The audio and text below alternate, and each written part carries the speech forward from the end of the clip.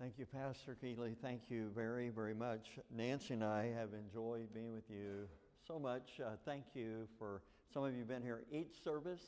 Some of you have been here almost every service. And of course, friends and guests that would have come through the week or tonight, you blessed us by coming. Thank you for being here. I'm happy to get to know you. I feel like I have some new friends, and so I'm glad for that. I didn't know Brother Keeley or Miss Joy before we came, only on the phone with a conversation or two, and so Nancy, I truly, truly enjoy being with them. And we even like Miss Becky, we're still working on the other guy, but anyway, we've enjoyed it a great deal. We've been blessed by it, and you that did get a book, I'm glad you did, and I hope that you will read it.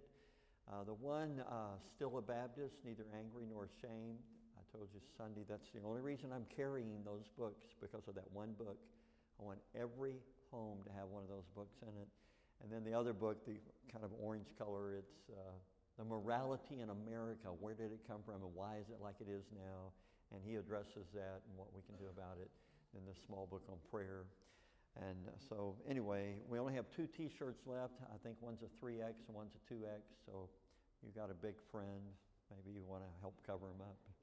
But anyway, thank you very, very much. I want to go ahead and say thank you for giving to Love Offering to try to help us and be a blessing to us. Thank you. Every week I'm humbled by the fact that people take money out of their person and say, we want to try to be a help and a blessing. Thank you very, very much for doing that. I appreciate it. The number one thing I ask people to do is when you think about us, if something happens in your head and you go, that reminds me of that guy, Dave McCracken. That reminds me of Dave McCracken. What that means is you're supposed to pray for me. Just one sentence, all you got to do. Let me give you, for instance. You're driving down the road and you see some fellow on the side of the road rolling on the grass over there. You go, well, that's strange. That reminds me of Dave McCracken. What that means, you're supposed to pray for me. Just one sentence. Just say, Dear God, help that man. And God knows you're talking about me. You might be talking about him too, but you're talking about me. Or, Dear God, keep them safe. Dear God, keep using them. Dear God, keep them healthy. Just one sentence, go about your business. And someday God will bring us to your mind again. Just pray for us. That's the kindest thing you could do for me. I really would appreciate that. God has helped Nancy and I so much. We're in year 22, and I've only missed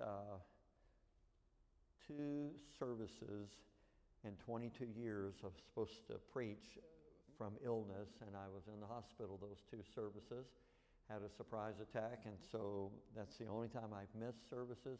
Nancy rarely misses a service. I tell her, I said, Nancy, you can stay in the hotel and rest. She goes, no, I want to go. I want to be there. And she does, and she's a blessing. She acts like she's never heard my sermon before, and she smiles and goes, oh, that's good, that's good. And it's a blessing. So anyway, I'm thankful. I say this to churches all the time. If I go by myself, and Nancy doesn't go with me, in a couple weeks she won't be able to go. She has jury duty. So I'm going to go to a new place in Columbia, Missouri, and it'll probably be my last time to go. Because when I go by myself, they don't invite me back. But if she goes with me, they always go, you can come back. Yes. So I drag her everywhere I go. She has to go with me. No, she has a good spirit about it. I'm glad for it. So thank you for your kindness to us. Thank you for how you took care of us. I really, really am thankful for Brother Keeley and Miss Joy, and I love everything, their heartbeat and how their desire for what God's going to do with you folks here. So it's a blessing. So I haven't told you yet, have I? I'm sorry. I meant to. If you've got one of these ribbon thingy bobs, a marker, put it in Romans chapter 7. Romans chapter 7. If it's where it was last night, it's Romans 8. So just go there and move it over one page. Romans chapter 7. And then turn to the book of Hebrews. It's in between Romans and the end of the Bible. So, Hebrews chapter 12. Find Hebrews 12. Now, I want to tell you this. In a little while, when I say, hey, let's turn to Romans chapter 7, I want you to know we're not even close to done, okay? Through the week, every night, I've told you when we turn there, we'll be almost over. Not tonight. Tonight, we're not even close. But I can't wait to get you over there to Romans 7 and show you a few things over there. Hebrews chapter 12, if you're able. Would you please stand with me? I ask people to stand that we all might give reverence and give honor to the eternal, infallible, and inerrant. It is the perfect, preserved Word of the living God. That's why we're standing to give honor to God's holy word. All right, tonight we're going to do it again. We're going to read verse 1 and what we call 2a. We've covered almost everything. Tonight we're going to finish up the cloud of witnesses, but I hope you see some pictures in your heart as we read these words. Look at verse 1. Wherefore, seeing we also are compassed about with so great a cloud of witnesses, let us lay aside every weight and the sin which doth so easily beset us, and let us run with patience the race that is set before us, looking unto Jesus, the author and finisher of our faith. What a blessing. Let me pray with you, please. Our great God, I come to you again. I want to say thank you. Thank you for loving us and proving that you love us. Hallelujah.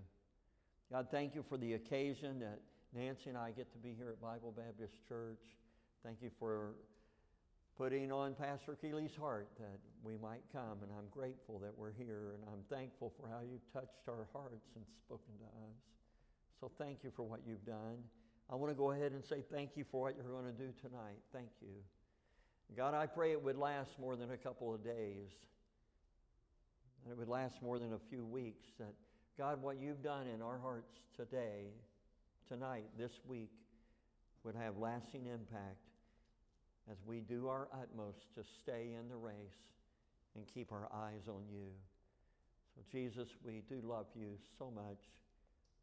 Thank you for loving us. Thank you for proving that you love us. And in Jesus, we sure do look forward to when we get to see you. So it's in your mighty and holy name I pray, Christ. Amen. Amen. You may be seated. Thank you very much for standing.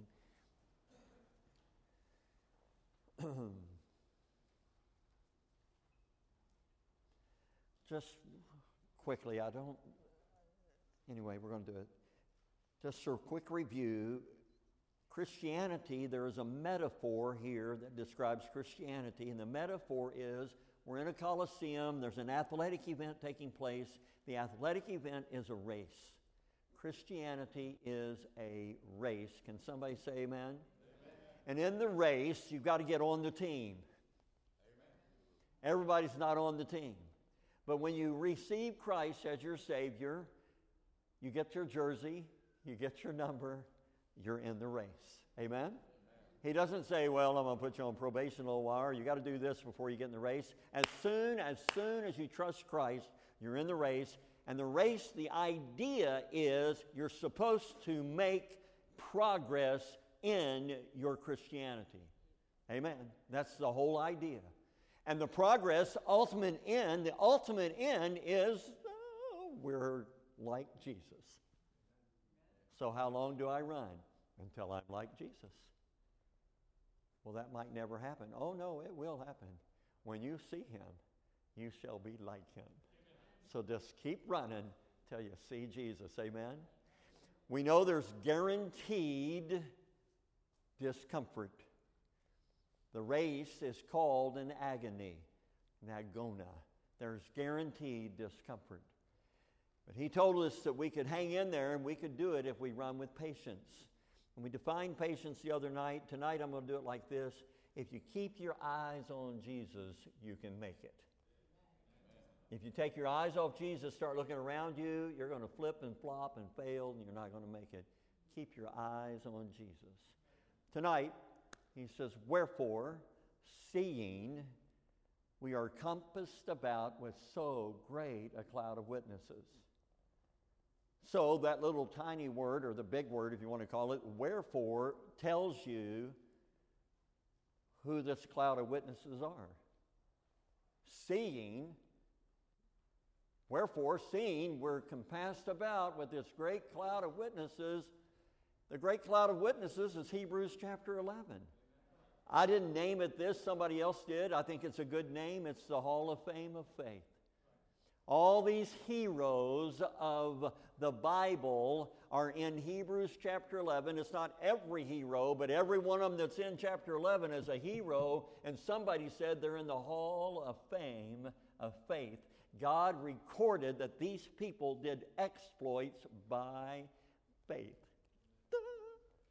It's awesome. So let me do this before we keep moving. Seeing we are compassed about with so great. There's at least two ways to look at the word great. One way to look at the word great is how many is in there. It's humongous. It's a big coliseum. Wow. It's a great crowd. That's one way to look at it, and I think that's possible. That could be what it is. But it's possible it could be another way. You could look at it like this. Whoever the witnesses are, they are great. Are they great because of themselves? Oh, no. They're great because of who their God is. And they're great because they hung in there. They're great because of their faith, and they served Him. Amen? My dad is in heaven. He's been in heaven now about 9 years. Dad is in heaven, and I'm grateful for him. I'm thankful he was my dad and all that. My dad got saved when he was 25 years old. I was born later. So when he got saved, he had a couple children, and then he had some more children, and I came along later. And Dad became a pastor of a church. My father had 11 children. He never pastored a church over 100 people. He never had a congregation that there were more than 100 people that came. Most of the time, it's anywhere between 40 and 50 or 60 people. He pastored a few churches, and that's the kind of congregation he ministered to. And hey, we need pastors who are willing to do that. And he did, and I'm grateful for that. My dad was never well known. He wasn't traveled. He didn't go all over America, and people didn't say, hey, would you come here? Would you do this? Would you? He never did that. He never wrote a book and never became well known. The truth is, I'll just go ahead and tell you folks, most pastors are never well known. Most. They're faithful, they're dedicated, they're committed, but most of them are not well known.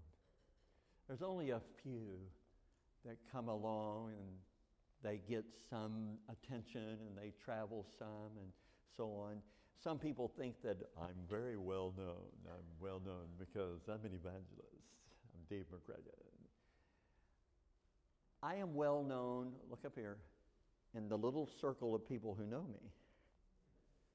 There's about 150, maybe 200 people, churches, pastors, so on, that know who I am, and so I'm well known among them. But if you ask other people, nope, never heard of him. And I'm not. But I'm just telling you, my dad, he was not well known. But I can tell you this, he was faithful. He's a man of God. He served God. He was faithful to the Lord and to the end. My dad was an amazing fella. He stuttered so bad. He said before he got saved, he could not say suey if the hogs were after him. And some of you don't know what that means, but somebody might. But he couldn't. He said whenever he couldn't say a word, he would say a cuss word, and then he would say the word he was trying to say. When God called him to preach, he was scared to death to get in front of people and preach, because he was going to go. And then he said, oh, please don't let me do that, God. So anyway, I lived with my dad in his house until I got married. I was 21 when I got married. I lived with my dad. I knew him my entire life. I was 56 years old when he died. And so I will tell you this, in those 56 years, I never, ever heard my dad say one curse word. He did carpentry work on the side to help feed the family. I've seen him cut his fingers, his hands. I've seen him hit himself with hammers. I've seen him be stuck in situations, and never one time. I provoked him. My brothers provoked him. So angry, but I never heard him say one curse word in my entire life. I know he loved people. He wanted people to get saved. He wanted people to grow in Christ. He's my hero. I can say it like this. He's great. There are many. Now watch. He says we're compassed about with so great a cloud of witnesses. I know it includes the people of Hebrews chapter 11, but I think it includes heroes that you have too, that are already in heaven. Amen? If you've got somebody that's been a hero to you and you're thankful for them, they are one of these witnesses too. So let me just do this real quick. I'll try to do it fast. I used to say that these cloud of witnesses cannot see us. My dad's been in heaven 9 years. If my dad is in heaven and he could see me, he's got 10 other children. If he only saw me in heaven, my dad would be doing this. What is wrong with you, boy? Why are you doing that? Is everybody with me? My dad would be brokenhearted. And I said, well, my dad can't see me. Because in heaven, he's not going to be brokenhearted about my behavior down here. 2 years ago, I read a book by Randy Alcorn called Heaven. And Brother Alcorn said in the book, well, wouldn't God be able to let people in heaven see folks on earth doing good, and they don't have the ability to see them doing bad? And so, I can't argue with Brother Alcorn and say, well, no, that's impossible. God can do that if he wanted to. So my dad might be blessed by me being in Pembroke Pines, preaching right here at Bible Baptist Church, and my dad goes, keep doing it, boy. I'm cheering for you. You can make it. Is everybody with me? I can't argue with Brother Alcorn because I can't tell you whether my dad could see me or not. I do know this. The Bible says we're surrounded, we're compassed with this great cloud of witnesses. So I would say my dad could not see me, but when it said witness, it means his testimony is a witness to me that I should be faithful. So if my dad cannot see me, his testimony is still a witness to me. Can somebody give me a witness? His testimony is a witness to me saying, hey, Bubba, I stayed faithful. You can do it also. Amen? So I don't know which one it is. I don't care. I know we have a great, great cloud of witnesses. Somebody say amen. Hallelujah. We're compassed with this great cloud of witnesses. I'm going to tell you some of their names that we know for certain because the Bible tells us, Hebrews 11. Abel, Enoch, Noah, Sarah, Abraham, Isaac, Jacob, Joseph, Moses, Gideon, Barak, Samson, Jephthah, David, Samuel, and the prophets. Those guys, their names are listed in Hebrews 11. Is everybody with me? So they are witnesses. So David's life is a witness to me that I serve God. You can do it too. All right, now there's a couple of names inside here that are surprising. There's a name inside it's in Hebrews 11, a Hall of Fame chapter. His name is Samson. Remember the long-haired dude that was real strong? Super strong, he could do all kinds of stuff? If all we had was the book of Judges, and that's all the book we had, we would not, most of us would go, well, he didn't go to heaven. He didn't make it. He was a womanizer. He was a liar. He was a deceiver. He was disobedient to God. Is everybody with me? We don't know that Samson is considered a man of faith until you get all the way to Hebrews chapter 11. That's like 800 years later. Is everybody with me? That's incredible. But Samson, he made it. There's somebody else whose name is in the list. It's surprising. I didn't read her name just a moment ago, but her name is Rahab. I don't know if you know her last name, but we only have her last name in the Bible recorded as the harlot. That's the only last name we've got for her. We can say this Rahab, but almost every time in the Bible when it refers to her, it includes the word the harlot. She's in the Hall of Fame of faith. Did these people ever mess up? Yes. Every one of them in the list except Joseph is marked down in the Bible that they messed up. We don't have specifics where Joseph messed up. I have some ideas of where he messed up, but it doesn't matter. I already know Joseph messed up because he was human. Is everybody with me? David messed up. He committed murder and then he commits adultery. Or vice versa, he did the adultery first and then committed murder. David. Noah builds the ark. He's awesome. 120 years preaching righteousness. 120 years building the ark. He's on the boat for over 13 months. 13 months he's on the boat. He gets off the boat, and a few months later he grows some crops and he gets drunk out of his mind. I'm saying so drunk he doesn't even know what happened to him. He's in the Hall of Fame. Listen carefully. I'm thinking I got a chance. Amen? I got a chance to make it too because I'm just like these goobers. Amen? My favorite one to give you, he's not in the Old Testament, but the hero of the New Testament. Not Jesus, the Apostle Paul. My dad's favorite book in the Bible is Romans. Turn there with me, Romans 7. I want to show you our hero of the New Testament, the Apostle Paul. Chapter 7. I just want to say something out loud.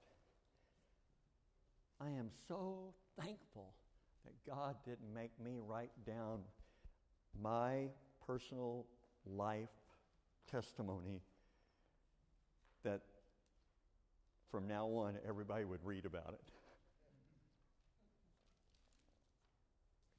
Paul has to write down what God tells him to. It's his personal testimony. Look what it says. It's Romans 7 and verse number 15. He just says, for that which I do, I allow not. For what I would, that do I not. But what I hate, that do I. Verse 19, for the good that I would, I do not. But the evil which I would not, that I do. I don't know if you're getting this. I don't know if you're paying attention or not. Paul sounds like a schizo. He says, I want to do good and I don't. I don't want to do evil. This is what I do.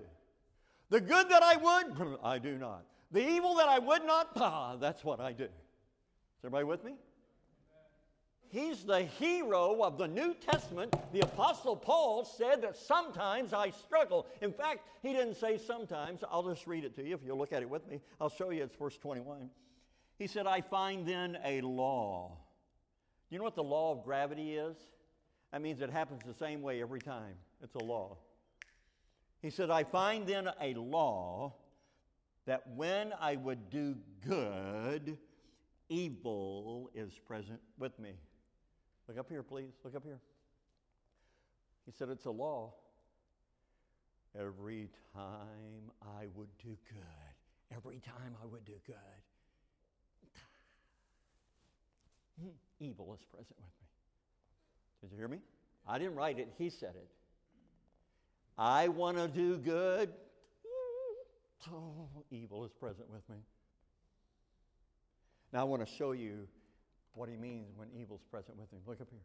Paul says, everywhere I go and I want to do good, I go too. What does that mean? His flesh goes with him. Did you just hear me? Everywhere Paul goes, I'm right here with you, Bubba. The flesh is not subject to the law of God, neither indeed can be. Your flesh cannot please God. And yet, while we live on this planet, and I'm a born-again believer, I have a spiritual man, and I have a fleshly man. Is everybody with me? And every time I want to do good, he's right here with me. Can somebody say amen? Or maybe I'm messing up. Maybe I'm talking to the wrong people. Maybe some of you are going, I ain't got no trouble like that. I don't have no trouble. I'm good. Is anybody hearing me? Or are most of us just like the Apostle Paul? We want to do good. We know what's right and we know what's wrong. And so often we do this. Paul's heart is broken. He just hardly can bear the idea that he's so disappointed with himself.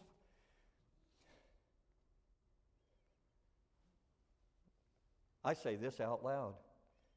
Verse 24. Here's what Paul thought about himself. Oh, wretched man that I am. Look up here, folks. I'm going to say this out loud to you. I say it out loud at lots of churches. You will not have a revival until you get honest with God and admit how you are in His presence. What did Paul say? Oh, mercy. Oh, wretched man that I am. I just can't take it, God. I don't want to be like this. Does anybody hear me?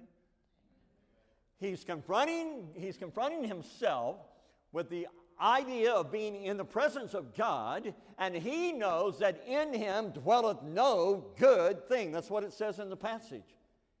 Dwelleth no good thing. And he just admits, oh, please, oh, wretched man that I am. And then look what he does in verse number 24.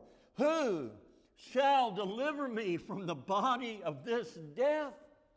Paul asks the question, who shall deliver me from this wicked carnality, this flesh, this body? Who shall deliver me? See, that's the right question. Most of us ask this question. What shall deliver me?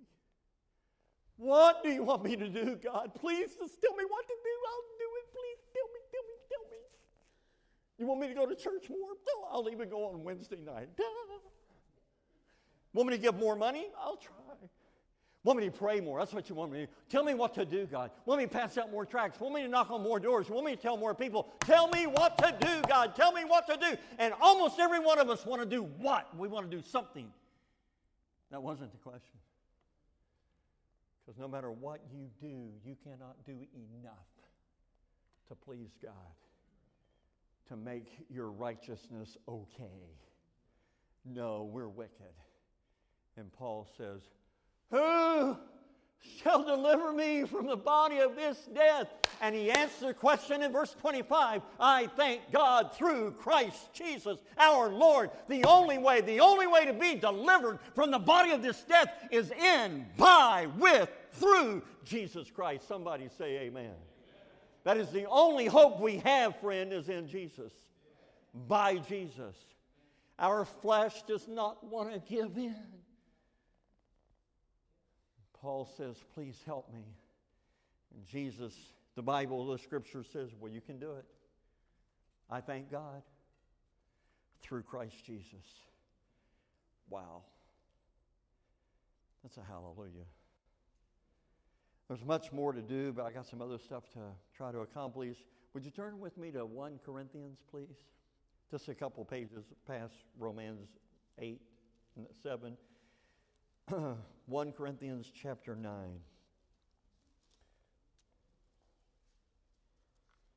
I'm getting ready to read a few verses. What I'd like to do is read the verses and ask you to answer out loud. Who does that sound like? But because I don't want to get in a mental gymnastics debate with you or whatever, I'm going to tell you up front, it sounds like Jesus. Okay? Let's read Paul's testimony again, verse 19. 1 Corinthians 9:19. For though I be free from all men, yet have I made myself servant unto all. Why? That I might gain the more.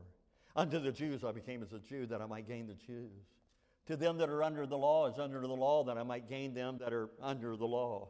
To them that are without the law, as without the law. Then in parentheses, he says, being not without the law to God, but under the law to Christ, that I might gain them that are without the law. Let me just explain that verse 21 real quick. Just real quick, look up here. To them that are without the law, to them that are lawless, I became lawless too. But then he explains what he means by lawless in the parentheses. He says, not being without the law to God, but under the law to Christ. What he means by that is that when you're around lawless people and you're trying to reach them, you don't do lawless, wicked things to hang out with them to reach them. He says, you're still under the law to Christ. Is everybody with me? There are some yahoos that go, I hang out in the bars, that's where I hang out. I drink a little bit, but I'm just trying to reach people that are in the bar. Is anybody hearing me? That's silly. You don't go where sin and wickedness abounds and do what they do. I'm just trying to reach people. No, you're still under the law to Christ. Can somebody say amen? But that doesn't mean that I should not try to reach them. I still should try to reach them. I just don't live with them and live like them and do what they do. Okay, here we go. Keep going then. Verse 22. To the weak became I as weak, that I might gain the weak. I made all things to all men, that I might by all means save some. Verse 23. And this I do for the gospel's sake, that I might be partakers there with you. Watch verse 24. This is so cool. Know ye not that they which run in a race run all, but one receiveth the prize? Look up here, look up here. He's got a metaphor for us. Did you see it? He said, hey, don't you know when a race happens, who's ever running in a race? Well, they all run. Know ye not that they which run in a race run all? When the whistle sounds, everybody runs. Amen? How many people win the prize?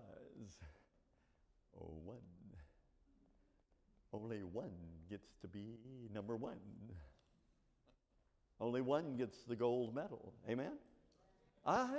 Paul's just given the analogy here. Hey, when the race happens, everybody runs, but only one gets the prize. So let me give you Dave McCracken's observation of this. It's not a good testimony, but I'm telling you how I really am. If someone invites me to do an activity with them, let's just say we're going to, play basketball. If I know I do not have a chance to win, I don't want to play. It doesn't matter what the game is. If I don't have a chance, I am not going to embarrass myself. I don't want to do that because I know they're going to win and beat me real bad. I don't care if it's checkers. I played my dad one time in checkers. I was somewhere around 9 years old. We got all these board games for Christmas. There's a bunch of kids, and when we played checkers, he said, boys, you want to play checkers? I said, I know how. Okay, let's play checkers. So we moved a few times, and he goes, hey, son, you got to take your jumps. I said, why? He said, that's the rules. Okay? And he goes, he beat me in about 3 minutes. He goes, you want to play again? I go, no. And I never played checkers again with him. I'm not going to do that. I don't like to play checkers. If you beat me, I ain't playing you. Is everybody with me? Anna Zeal, I'm serious. If you beat me, I'll just play one time. You have to be nice. Is everybody paying attention? I'm just saying I don't like to lose. If I know I'm going to lose, I'll just give up. That's a bad testimony. It's not a good character. It's a character flaw. It's not a good character trait. Watch. Know you not that they which run in a race run all, and only one receives the prize? And I'm going, it ain't me. I already know I'm not going to. I've messed up my life a lot. I got all kinds of problems, and I've messed up a lot. I know everybody is out there in front of me.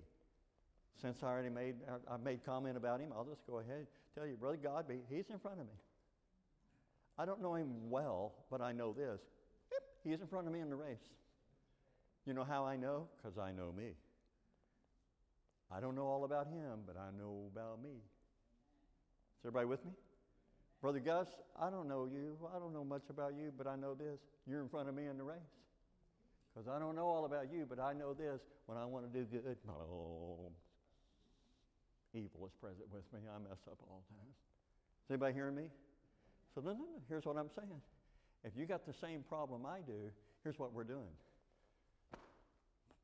I know I ain't winning. And so what do? We slow down or give up. Listen to the Holy Bible. You can read it if you want to. I know you not that they which run in a race run all, and one receiveth the prize. You know what the next word is? So. How many receive the prize? One. So. The next word is run. Doesn't matter how many receive the prize. Doesn't matter. So, run. How am I supposed to run? I don't have a chance. No, he said, so run that ye may obtain. Act like you're going to win. Act like you are the winner. I love to be around people. I love to be around people that no matter what you talk to them about, they act like, oh, I'm awesome. I can do it. I'm the winner. I know. And they have such a positive attitude and a positive energy about them. You're thinking, you're crazy, man. You're out of your mind. You go, oh, no, I'm doing the best I can. I'm going to win. And that's what the scripture just told me and you. So, run, that you may obtain. Don't quit. Don't give up. Just because everybody else is in front of you, you know what you're like. So what? So run, that you may obtain. Do not give up. Keep running. Somebody say amen. Mercy sakes. Look at your Bible. Watch this. Verse number 25. And every man that striveth for the mastery is temperate in all things. Look up here, please. He says all these people that are running in the race, they're striving for the mastery. Watch, they're striving to get the gold medal. He said they are temperate in all things. These Olympians, what does it mean they're temperate in all things? It means they have some self-discipline. They have some self-control. This morning, I got up early and I ran a couple of miles. I'll tell you out loud, I did not want to. I don't like it. But I did because I'm striving to get healthy and ready so I can walk down the Grand Canyon and out in one day. If I don't prepare and strive, I ain't going to make it. They'll have to get a helicopter and fly me out of there. Is everybody with me? I'm striving for the mastery. I'm striving to do the Grand Canyon. And it's going to take some self-discipline. Did I want to run today? No. Will I run tomorrow? I get home tomorrow around 10:30 a.m. And I've already made the commitment. Yes, I'm going to run tomorrow. Do I want to? No. But I need to because I'm a little bit behind in my training because I had a little surgery that messed me up for a week or so. And so I've got to catch up. Is everybody with me? Striving for the mastery. They want to get the goal. They want to obtain the prize. And it's going to take some effort. It's going to take some training. It takes some self-discipline.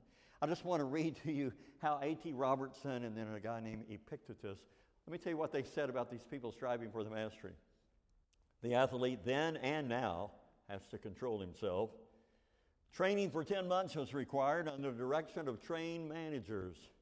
Abstinence from wine was required, and a rigid diet and a regimen of habits. Epictetus of the first century said this, "Thou must be orderly, living on spare food. Abstain from confections. Make a point of exercising at the appointed time in heat or in cold." Horace says, "The youth who would win the race had borne and done much. They had sweat, and they hath been cold."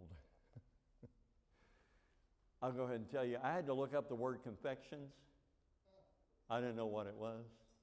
I do now.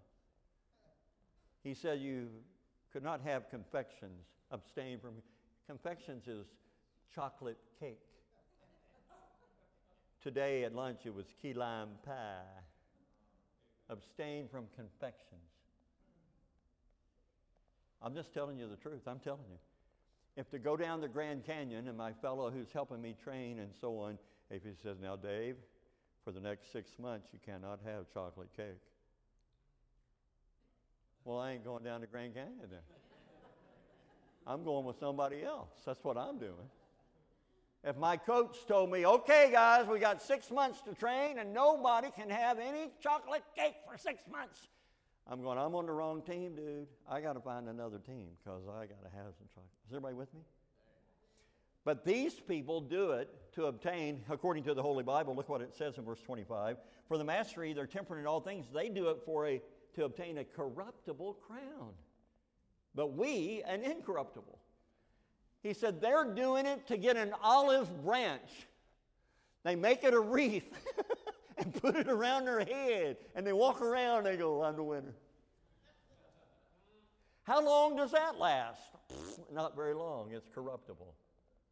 But what we are doing when we say no to the flesh and we are trying to be temperate in all things, we're trying to be dedicated to the Master, we're doing it for an incorruptible crown. Somebody say amen. Come on, let's hurry up and finish this. Look at verse 26. "I therefore so run, not as uncertainly." Look up here, please, please, please. Paul said, "Let me tell you how I run. I am running and I have an idea in mind, and I'm going to run this race with some self-control." Or I'm going to be, he said it like this, "I'm going to be temperate in all things." Excuse me, that includes chocolate cake. Temperate in all things. Is it okay to eat chocolate cake? Praise God, yes. But should you eat the whole cake in one setting? It should take at least 2 days. Breakfast, lunch, dinner, breakfast, lunch. Yeah, 3 divided by 6 pieces, you can do it. No, it doesn't matter what you are. It doesn't matter what it is. You're supposed to be temperate in all things, in what you eat, what you drink, who your friends are, what you spend your time doing. Amen. He said, "That's how I run. I therefore so run." Now watch, he changes the metaphor. This is pretty cool. No, I want to finish the thought. Verse 26. "I therefore so run, not as uncertainly." Please hear this. He said, "I am not uncertain of why I'm not eating chocolate cake. I know exactly why I'm not eating chocolate cake. I'm not uncertain of why I don't watch this TV show. I know exactly why I don't watch that TV show. I'm not uncertain as why I don't spend my time and hang out with these people anymore. I know why. I'm not uncertain about it. Is everybody with me? I'm not uncertain why I don't do these things, and I am certain why I do these things. People go, "Why do you go to church on Wednesday night for? What's wrong with you?" Because I need to. I need it. And I don't want to forsake the house of God. Somebody say amen. Why do you always talk about reading your Bible? Because I need to. Is anybody getting this? Why do you give that money to the church? Because I need to. If I want to be blessed. If you rob God, you're messing up your blessings. Don't get me started on all that. I wasn't going there. But anyway. Now watch what he does, verse 26. I therefore so run, not as uncertainly. Now what? So fight I, not as one beating the air. So he changes the metaphor from running to boxing, or what the old-fashioned word is called is pugilism, a pugilist. They fight and they hit each other in the head and punch each other. There's much to describe about it. I don't have time, but I do want to show you this. So he says, this Christianity is also like a fight. Not as one that beateth the air. I'm not just shadow boxing. I'm not striking nothing. I'm actually hitting something. Watch what he says, verse 27. I keep under my body and bring it into subjection. Paul says it's as if I am beating, watch. It's as if I'm beating my own body because I am bringing my body into subjection. No, look up here. I'm not going to let my body tell me what to do. Is anybody hearing me? Has anybody in this room ever really, really been craving chocolate? Am I the only one? And my body is going, please, just find some chocolate. Just find some somewhere.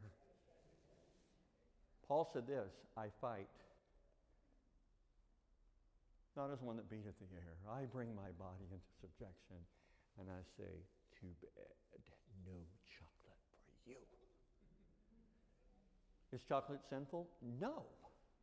It's God's medicine. Helps people. But if the chocolate is not going to help me in my race, I might should put it aside for a little while. Is everybody with me? Whatever it is, it doesn't mean it's wicked and sinful, but it might be this part of the race, I need to put this aside because I don't want my body to tell me what it wants and it gets to have its own way. I'm going to tell my body, no. I keep it under subjection. Can somebody say amen? Wow. All right.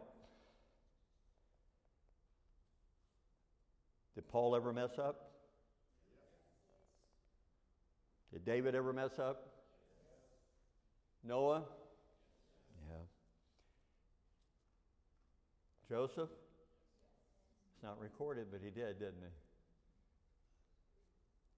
Go back to Hebrews 11 and I'll finish. Watch this.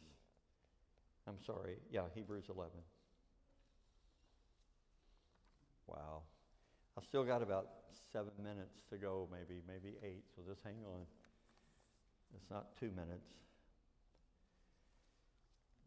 I'm going to read Hebrews 11, and I want to show you these heroes and what they did, even though they messed up. Even though they messed up, they hung in there.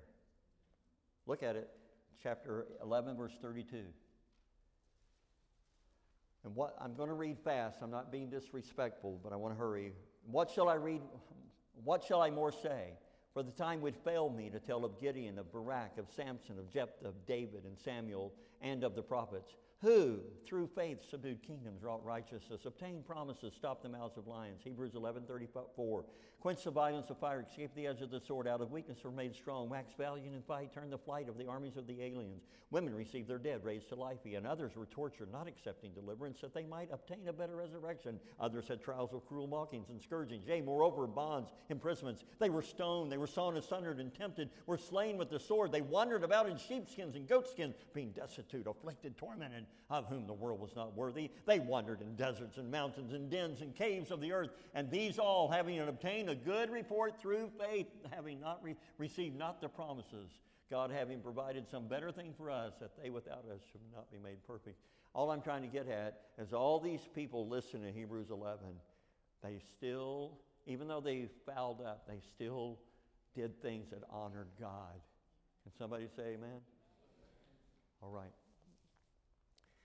If you were in Denver, Colorado on Interstate 25 going south toward Colorado Springs,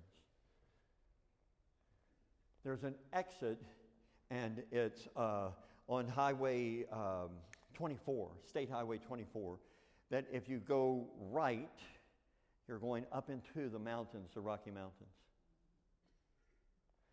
Highway 24, you're going to a place up there called Cave of the Winds. And there is a 2-lane highway that goes up there, and after a little while it starts doing this. Has all these switchbacks going back and forth, going up the mountain. Switchbacks, going back and forth. There's one particular turn as you're almost to the top. There's one particular turn that it's an optical illusion to you that many people are in their big old pickup truck and they go real slow when they stop. And they think they can't make the turn to go that way, and they're afraid if another car is coming, they're going to bang into each other, and people slow down, and some people actually stop. And when they stop, if they sit there and they're looking around long enough, they will notice that there's a sign over here about 10 feet off the ground. It's a big placard that says these words, "Oh, yes, you can. Thousands already have." And so they go on around the turn. I'm telling you, that's what Christianity is for me and you. These great cloud of witnesses, they're the placard. When you and I are doing our Christianity and the race is getting tough and hard, the sign says, "Oh, yes, you can. Thousands already have." Amen. Some years ago, I was a college student, I suppose. I came across this piece of poetry that I want to read to you, and I'll make a comment and be finished after I read this to you. It was written by a lady named Dee Groberg. The name of her poetry, or the poem, is called "The Race." She tells why she wrote the poem at the end of the prose here. So let me read it to you, and I'll make a few comments. I'll be done. "Quit. Give up. You're beaten," they shout at me and plead. "There's just too much against you now. This time you can't succeed." As I start to hang my head in front of failure's ugly face, my downward fall is broken by the memory of a race. A children's race. Young boys, young men, how I remember well. Excitement, sure, but also fear. It wasn't hard to tell. They all lined up, so full of hope. Each sought to win that race, or tie for first. If not that, at least take second place. Fathers standing on the side, and each cheering for his son. And each boy hoped to show his dad that he would be the one. The whistle blew, and off they went, young hearts, hopes afire. To win and be the hero was each young boy's desire. And one boy in particular, whose dad was in the crowd, was running near the lead and thought, "My dad will be so proud." But as they speeded down the field across a shallow dip, the little boy who thought to win lost his step and slipped. Trying hard to catch himself, his hands flew out to brace. Amid the laughter of the crowd, he fell flat upon his face. So down he fell, and with him hope. He couldn't win it now. Embarrassed, sad. He only wished to disappear somehow. But as he fell, his dad stood tall and showed his anxious face, which to the boy so clearly said, "Get up, run the race." He quickly rose, no damage done. Behind a bit, that's all. He ran with all his mind and might to catch up for the fall. So anxious to restore himself, to catch up and to win, his mind went faster than his legs. He slipped and fell again. He wished then he had quit before with only one disgrace. "It's hopeless," says the runner now. "I shouldn't run the race." But in the laughing crowd he searched and found his father's face, that steady look which said again, "Get up, run the race." So up he jumped to try again, 10 yards behind, and last, if I'm going to gain those yards, I've got to move real fast. Exerting everything he had, he gained 8 of the 10. But trying so hard to take the lead, he did slip and fell again. Defeated, he laid silently, a tear dropped from his eye. There's no use running anymore. 3 strikes, I'm out. Why try? I've lost, so what's the use, he thought. I'll live with my disgrace. Then he thought about his dad, who soon he'd have to face. Get up! An echo sounded loud and low. Get up! Take your place! You weren't meant for failure here. Get up! Run the race! So up he rose to run once more, and with a new commit, he resolved that win or lose, at least he wouldn't quit. So far behind the others now, the most he'd ever been, still he gave it all he had, and he ran as though to win.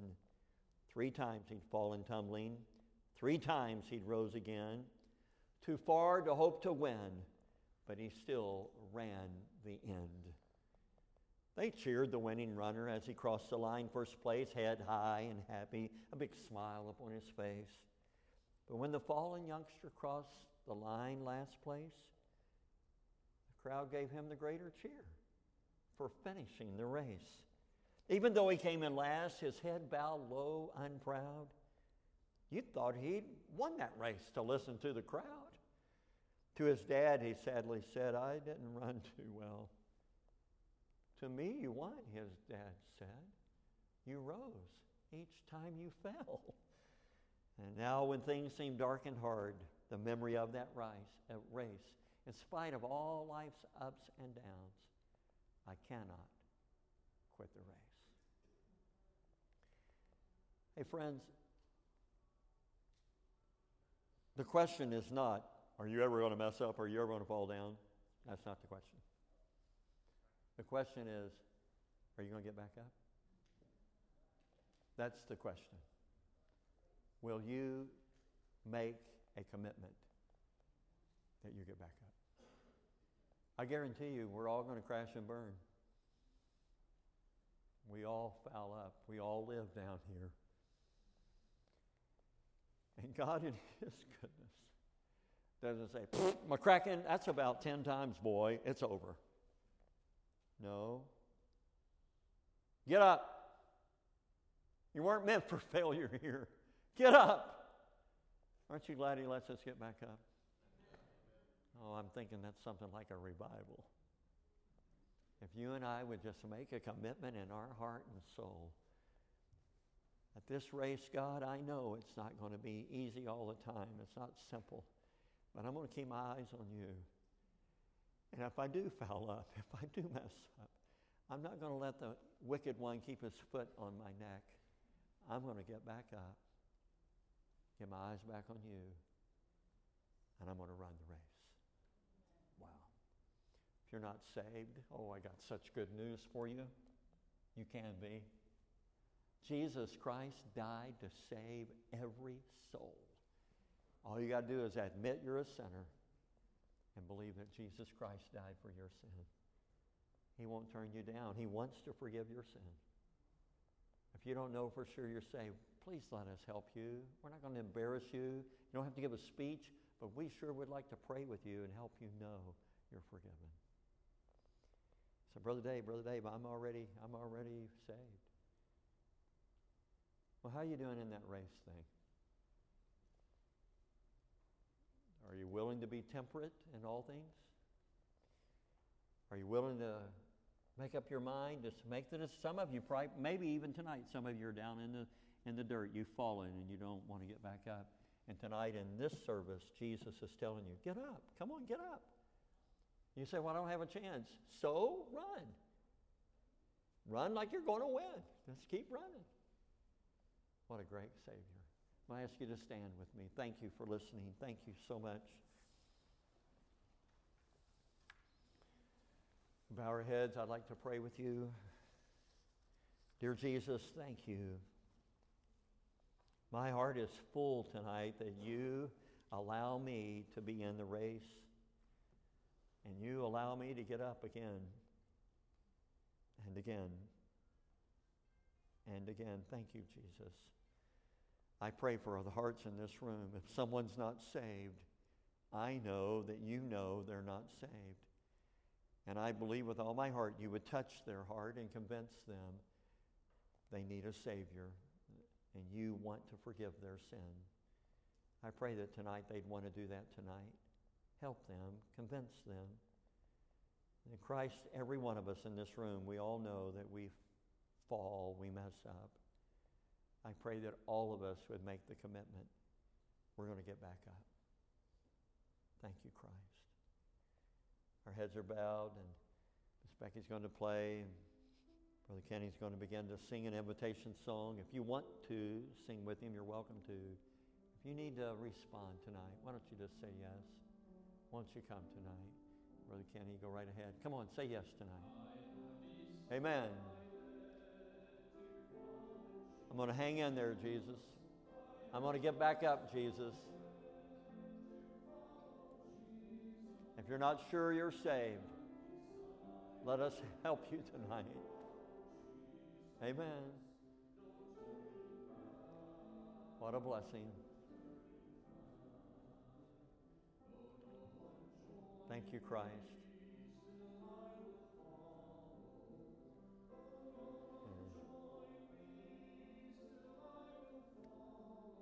What a blessing.